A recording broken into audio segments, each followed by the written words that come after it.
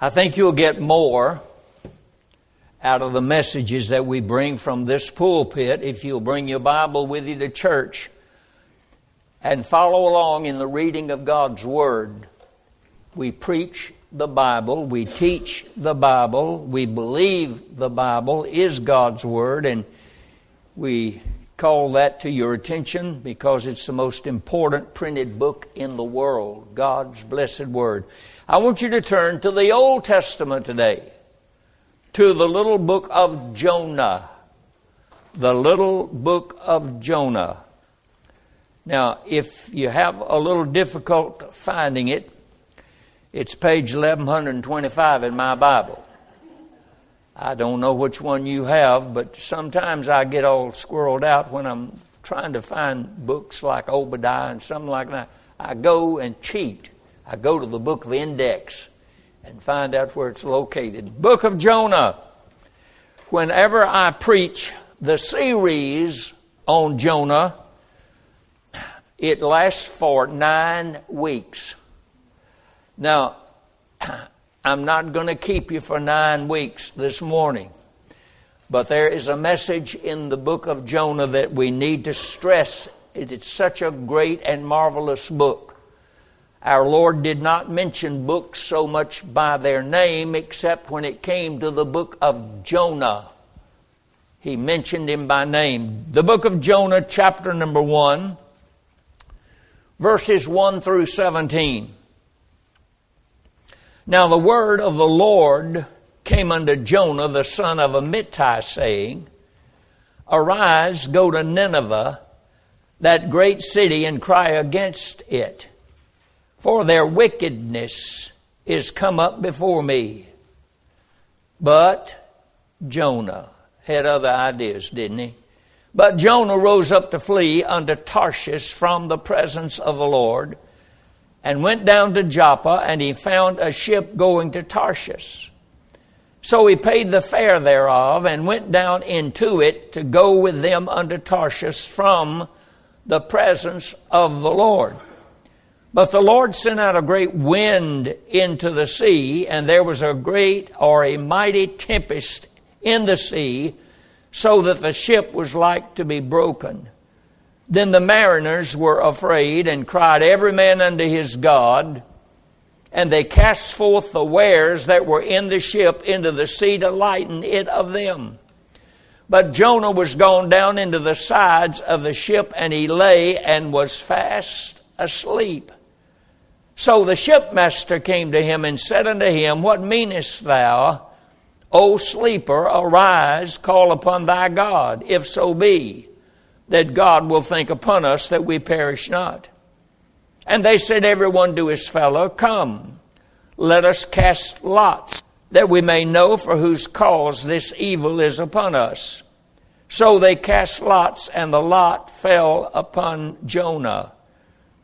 Then said they unto him, Tell us, we pray thee, for whose cause this evil is upon us. What is your occupation? Where comest thou, or where did you come from?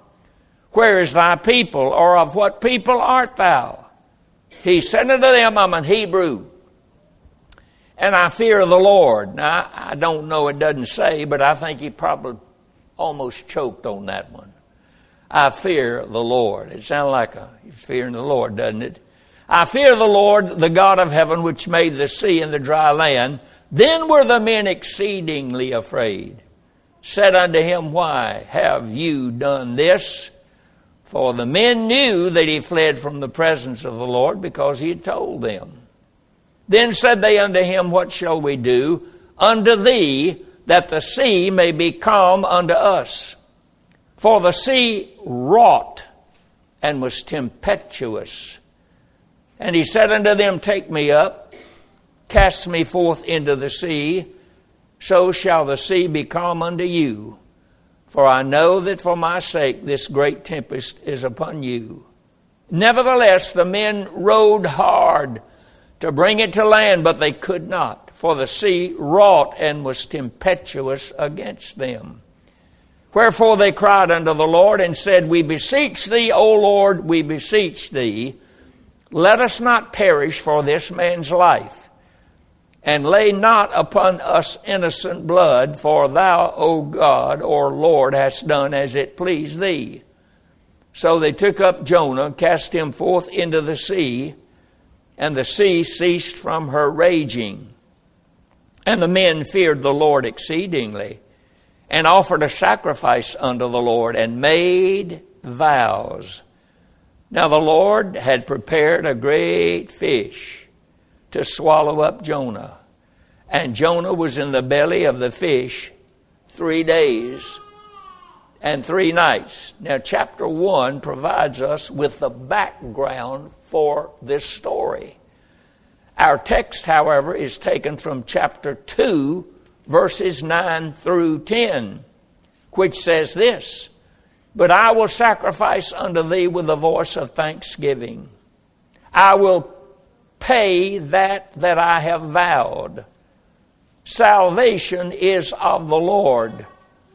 And the Lord spake unto the fish, and it vomited out Jonah upon the dry land.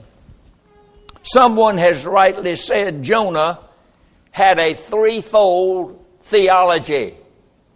Number one, he said, I'll go and preach as long as it doesn't cost me anything. Number two, he said, I'll go and preach as long as it's to the people I want to preach to. And number three, he said, I'll never go swimming again. There are two main projected pictures in the book of Jonah. You cannot escape it when you compare it with the New Testament. You find a picture of the gospel. You find a picture of how God saves sinners. Take a moment, come back to Jonah, but take a moment, go to Matthew, the first gospel of the New Testament, chapter number 12. The book of Matthew, chapter number 12, verses 38 through 40. Then certain of the scribes and the Pharisees answered, saying, Master, we would see a sign from thee. But he answered and said unto them, An evil and an adulterous generation seeketh after a sign. There shall no sign be given to thee, but the sign of the prophet Jonah. For as Jonah was 3 days and 3 nights in the whale's belly, so shall the Son of Man be 3 days and 3 nights in the heart of the earth. Our Lord used Jonah as a type of what would happen to he himself. Namely, it would deal with his death, burial, and resurrection. Notice the wording of that scripture we read, as Jonah, so Christ. As Jonah, so Christ. Whatever happened to Jonah in type and in picture is going to happen to Jesus Christ.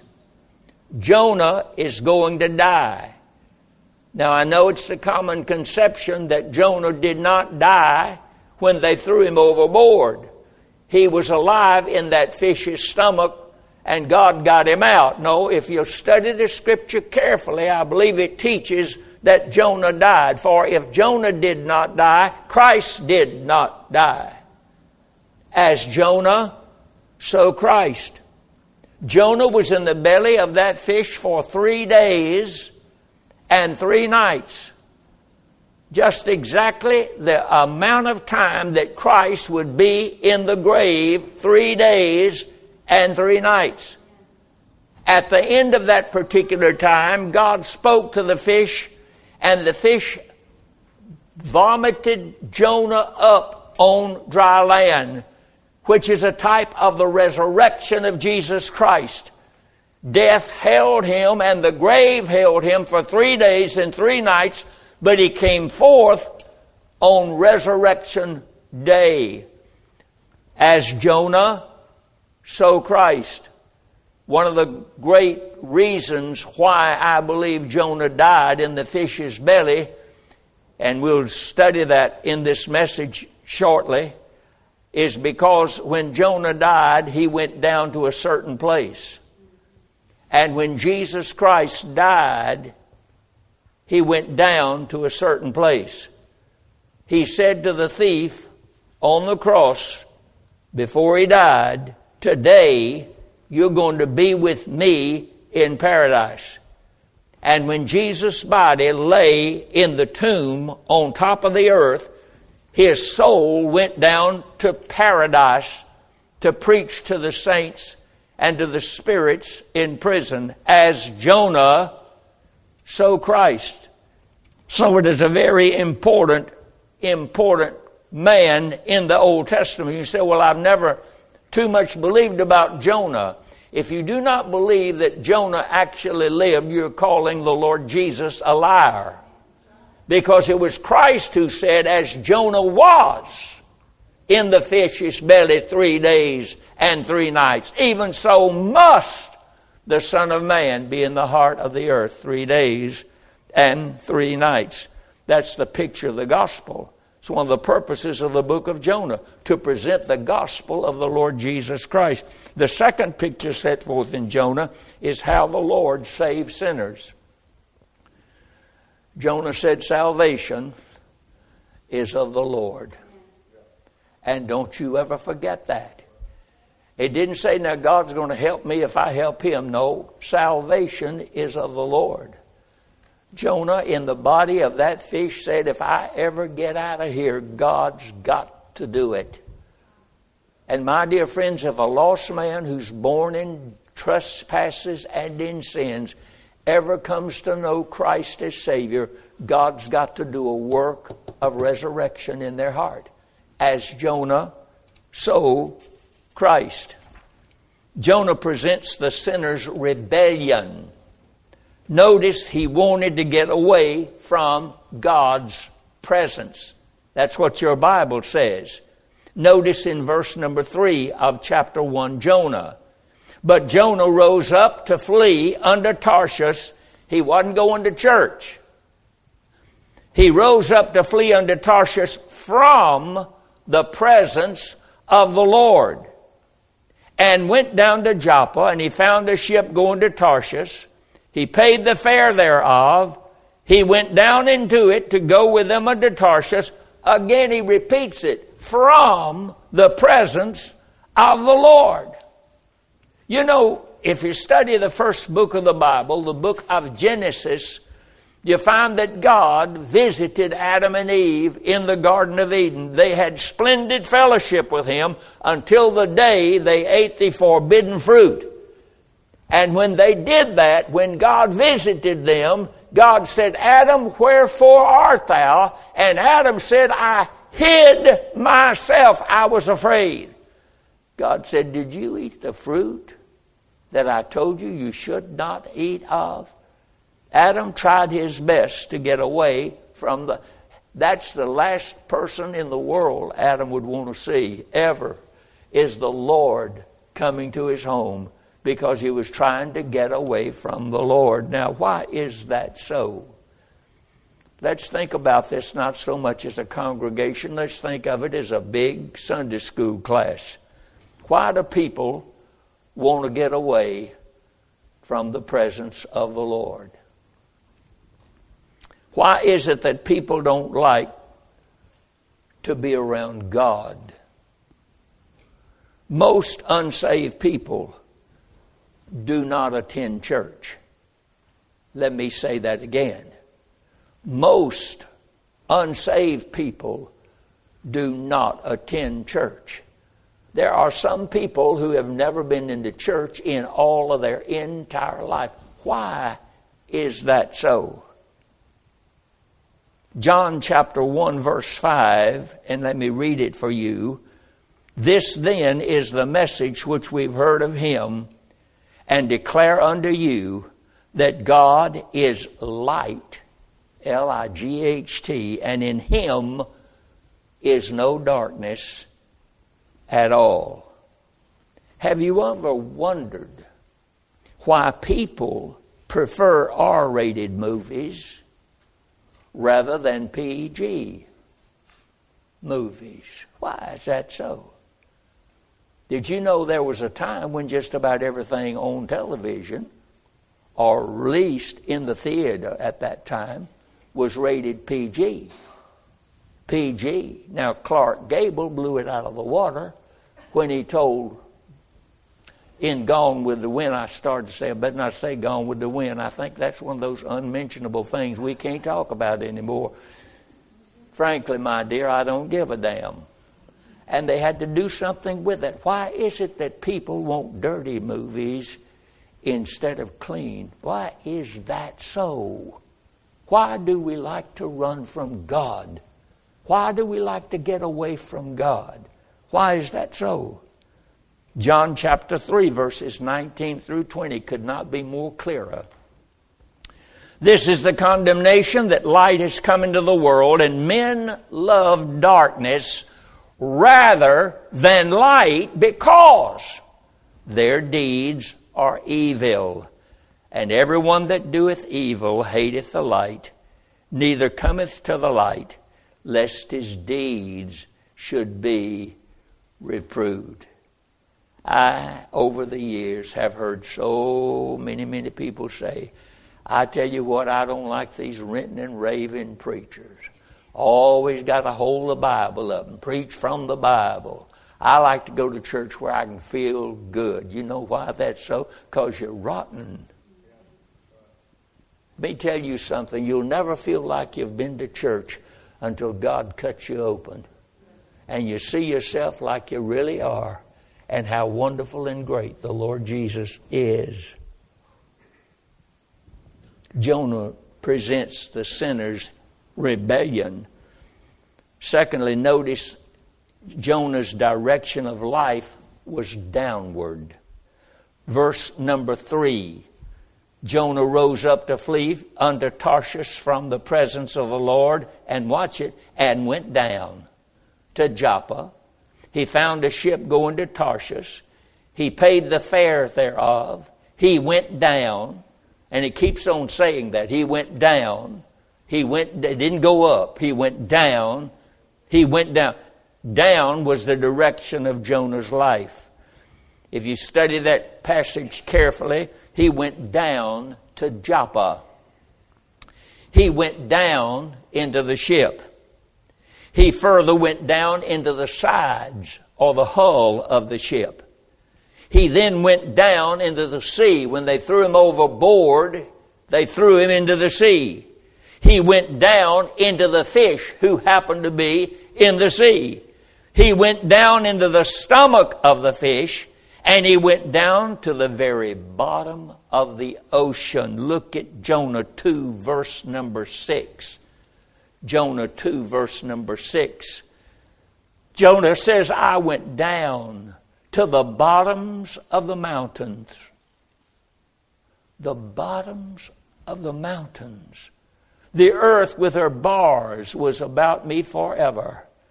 Yet thou hast brought up my life from corruption, O Lord, my God. Jonah also, however, presents the sovereign grace of God. God stops Jonah from running. Always running from the Lord, going down, but all of a sudden, my dear friends, he stopped. He didn't go down any further. God has many ways to stop a man from running. God uses circumstances sometimes and things that happen to get our attention. And we wonder, where did that come from? Sometimes God uses things to get us to stop dead in our tracks. Has many ways to stop a man from running, and he knew exactly what to do to stop Jonah from running. Jonah came to 3 realizations in the fish's belly. Number 1, I'm getting what I deserve. He had previously said, before being thrown overboard, I'm a Hebrew and I fear the Lord.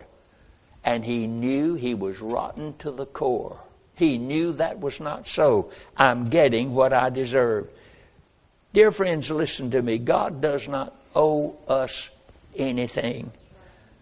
I deserve to go to hell. God is bigger than I. His whole concept began to change when his circumstances changed. Second thing he said was, I cannot save myself regardless of how much I try.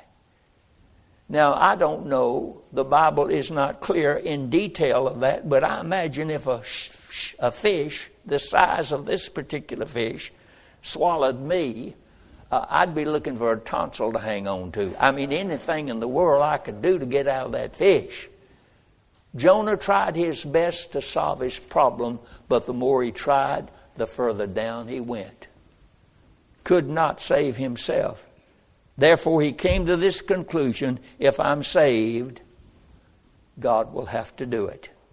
If I'm saved, God will have to do it. What a marvelous realization for a man who doesn't know the Lord to finally see this truth, that if I'm ever saved, God's going to have to do it. It won't be my decision. It won't be my commitment. It won't be my reading certain book reports and attending church occasionally. No. If I'm ever saved, God's got to do it. Read the text. Salvation is of the Lord. Read it from a Baptist Bible. Read it from a Methodist Bible.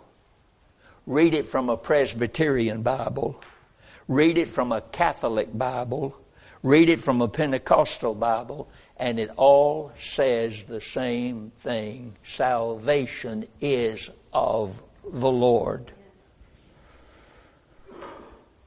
If man is ever saved from his sins, God will have to do it. First of all, salvation is of the Lord in its plan. God has a plan of salvation. And it's not the Roman road. It is not 4 things you need to know and you can go to heaven. It's not a letter into the preacher saying, add me to your prayer list and I know that God's changed me. No. God has a plan in your salvation and in my salvation. Brother John Gill says, and when John Gill, and he's dead, but he still speaks and speaks and speaks.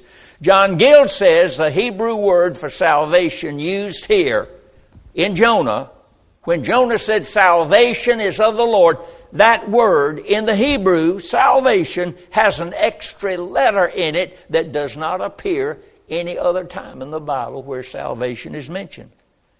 It is to add intensity to the word. Salvation is of the Lord. This is not a deliverance from some disease. Gill says, nor is it referring to deliverance from physical death. It is not a healing deliverance, but rather a deliverance from sin. This plan was devised before the creation of the world. It was before mankind ever existed. The angels had not been created. Only God existed and devised how He would save His people. There was no one present to help the triune God out. How could God have mercy and show grace on sinners without compromising His holiness and justice?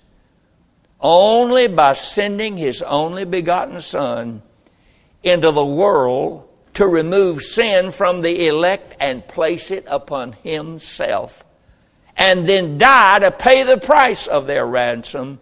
God did that, and it is His plan.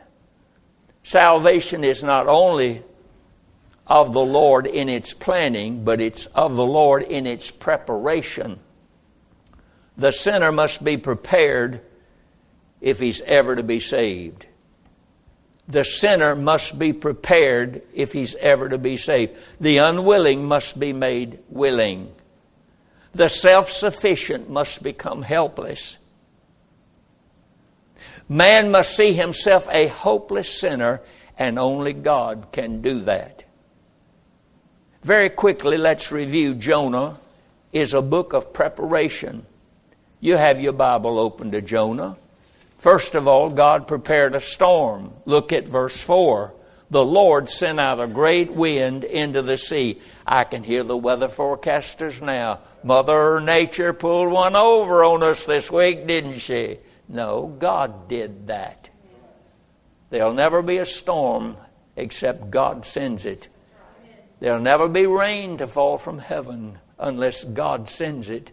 There'll never be the shining of the sun and the brilliance of the moon until God sends it. God is the creator, and He brings all things to pass. He prepared a storm. God prepared a storm. Notice a prepared fish in verse number 17. Now the Lord had prepared a great fish.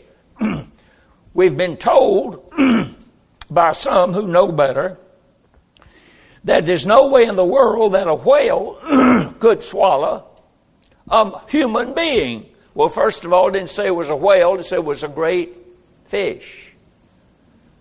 Second of all, my dear friends, if God made that fish, He made him big enough to swallow Jonah. I mean, where's your faith? I have no problem with it. If the Bible had said that a minnow swallowed him, I'd believe it. I have no problem with that. I'd say it's something wrong with my brains to try and figure that one out. But God said it, and I believe it. Then you've got a prepared salvation in verse 10 of chapter 2. The Lord spake unto the fish, and it vomited out Jonah upon dry land. You think God communicates with His fish? Well, He sure did that one. Does God communicate with donkeys, beasts of burden? He spoke to Balaam's ass, and Balaam's ass talked back to Balaam, right?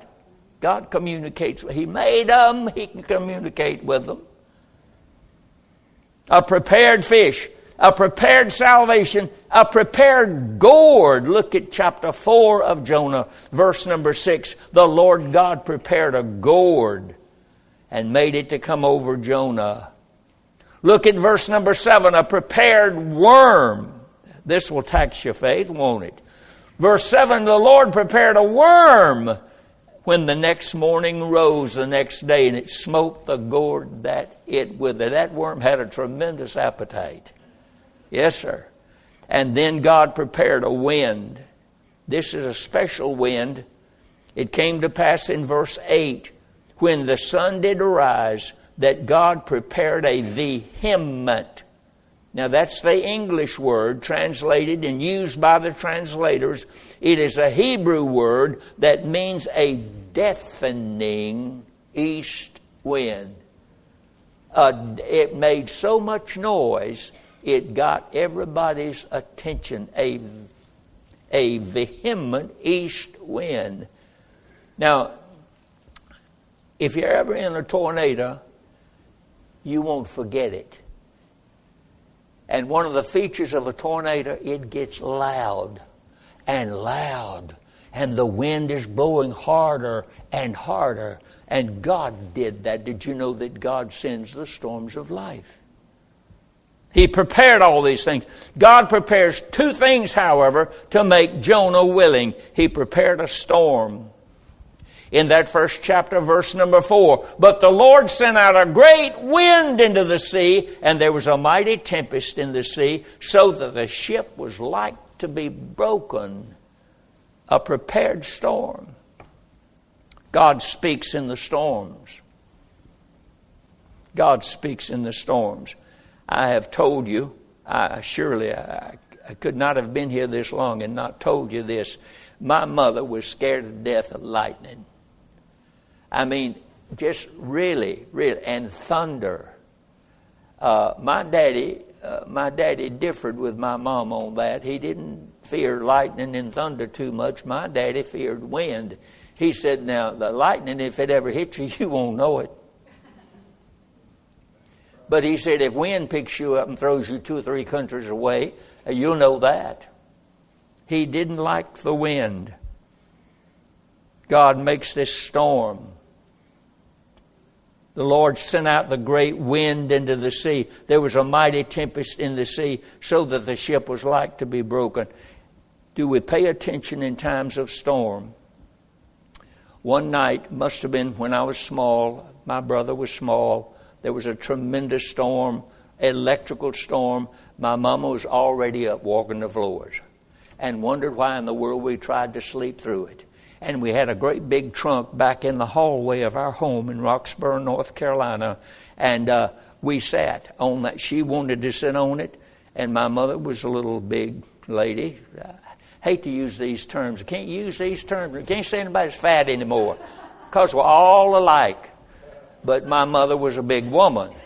And she wanted not only me to sit on the trunk. She sat on the trunk. And my brother sat on the trunk. And my brother, he was nodding, asleep almost. He couldn't keep his eyes open. And a big crack of lightning popped around, and the thunder rolled and shook the house. And my brother fell off the trunk, and my mother thought lightning had hit him, and she had a fit. And you know what? Even animals know when God's sending a storm. Even the squirrels know it. They know when it's coming. Even the old hound dog, he'll try and get under the bed when the thunder begins to roll and the lightning begins to flash. But poor old stupid man, we like to stand out in it and say, God, let's see what you can do now. God sometimes sends storms.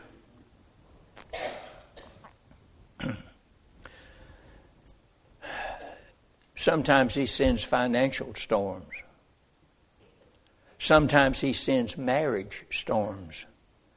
Sometimes he sends health storms to get our attention. It got Jonah's attention, the storm. And then there was a prepared fish in verse 17. Now the Lord had prepared a great fish to swallow up Jonah. Jonah was in the belly of the fish 3 days and 3 nights.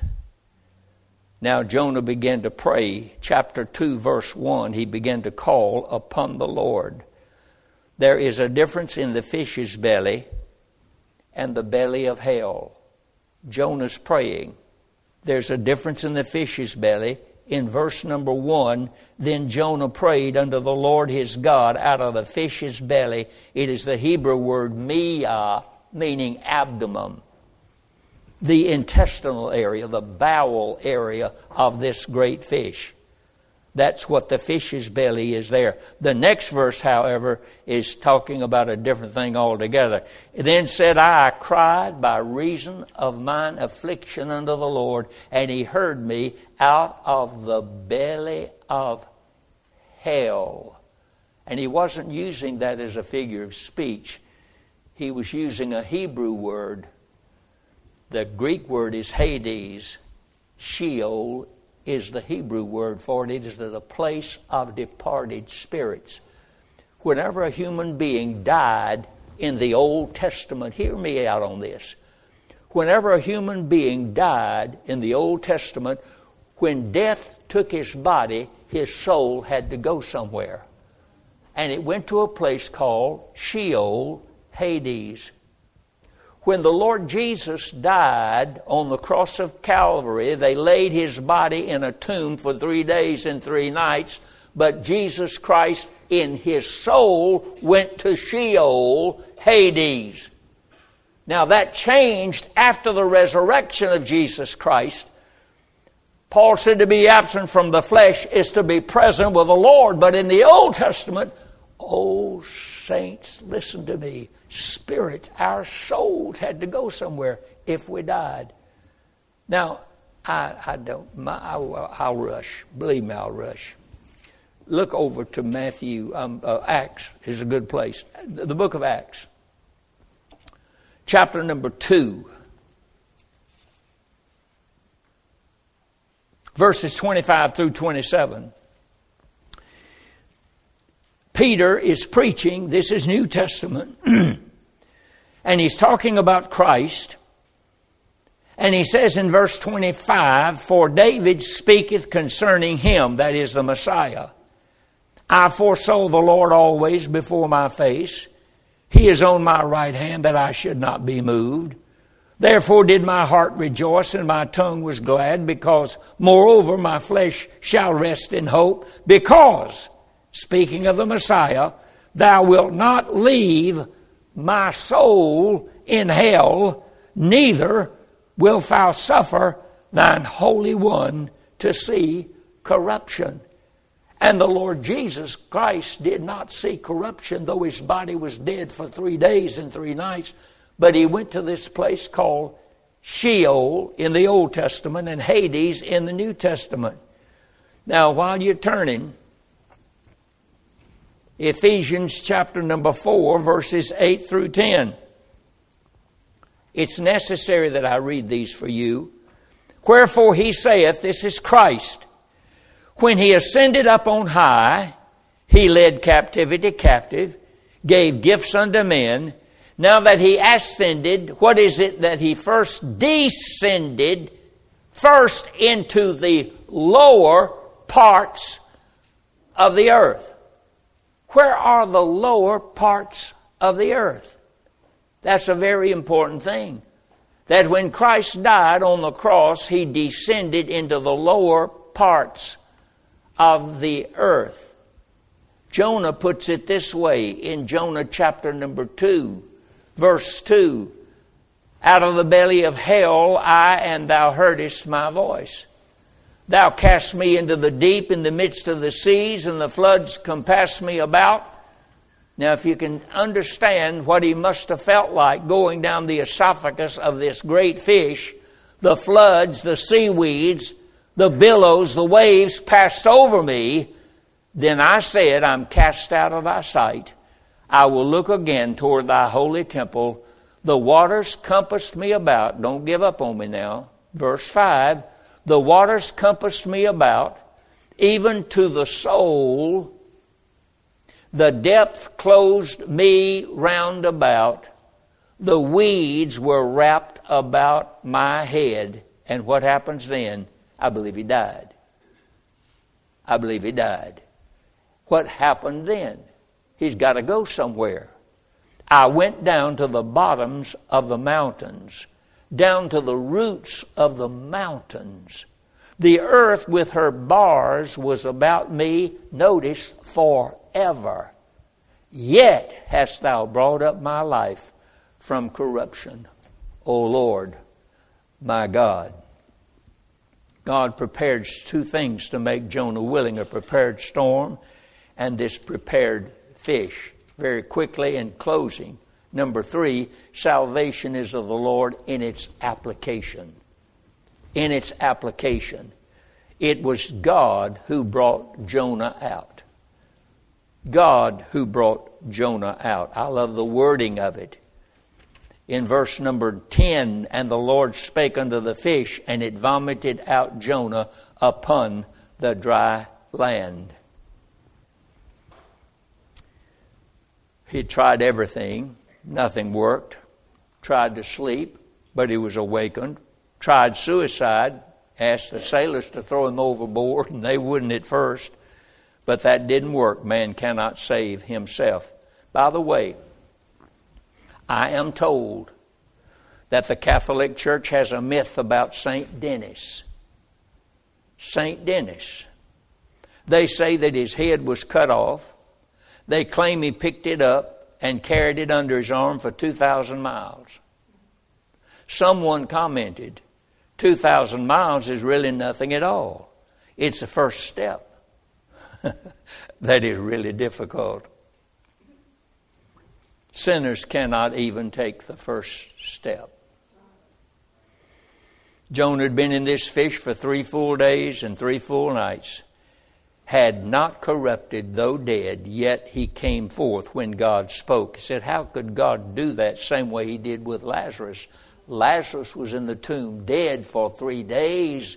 And the people outside said, better leave that alone. He's stinking by now. Decomposition is set in. But the Lord said, Lazarus, come forth. He came out undefiled and uncorrupted.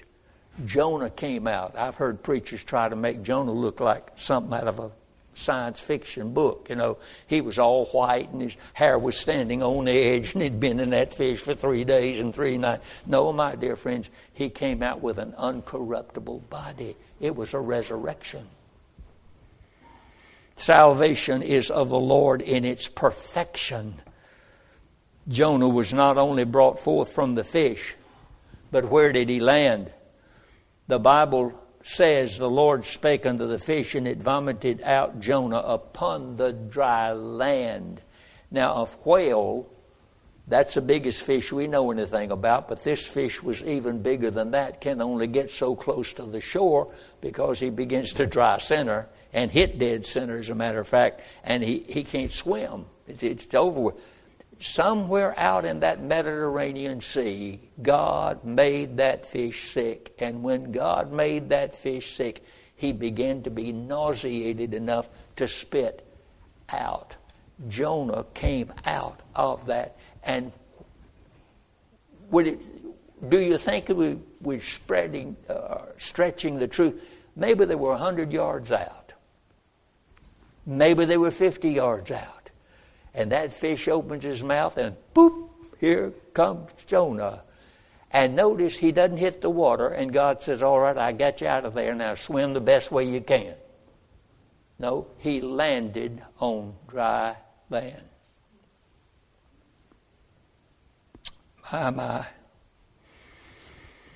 There are 2 conclusions to this message. Number 1 is very quickly, salvation is of the Lord, and if that be true, then damnation is of man. Man left to himself has no way of being saved apart from God Almighty in His grace. The other conclusion is in Jonah 1:11 through 15. Let me rush this. I hate to do it, but it is so very important. Look at verses 11 and following, Jonah chapter 1. Then said they unto him, what shall we do that the sea may be calm unto us? The sailors said, we're going to drown to death. We're going to drown. There's no way we're going to get out of this storm. In other words, they were saying what the Philippian jailer said, what must I do to be saved? What can we do to be spared?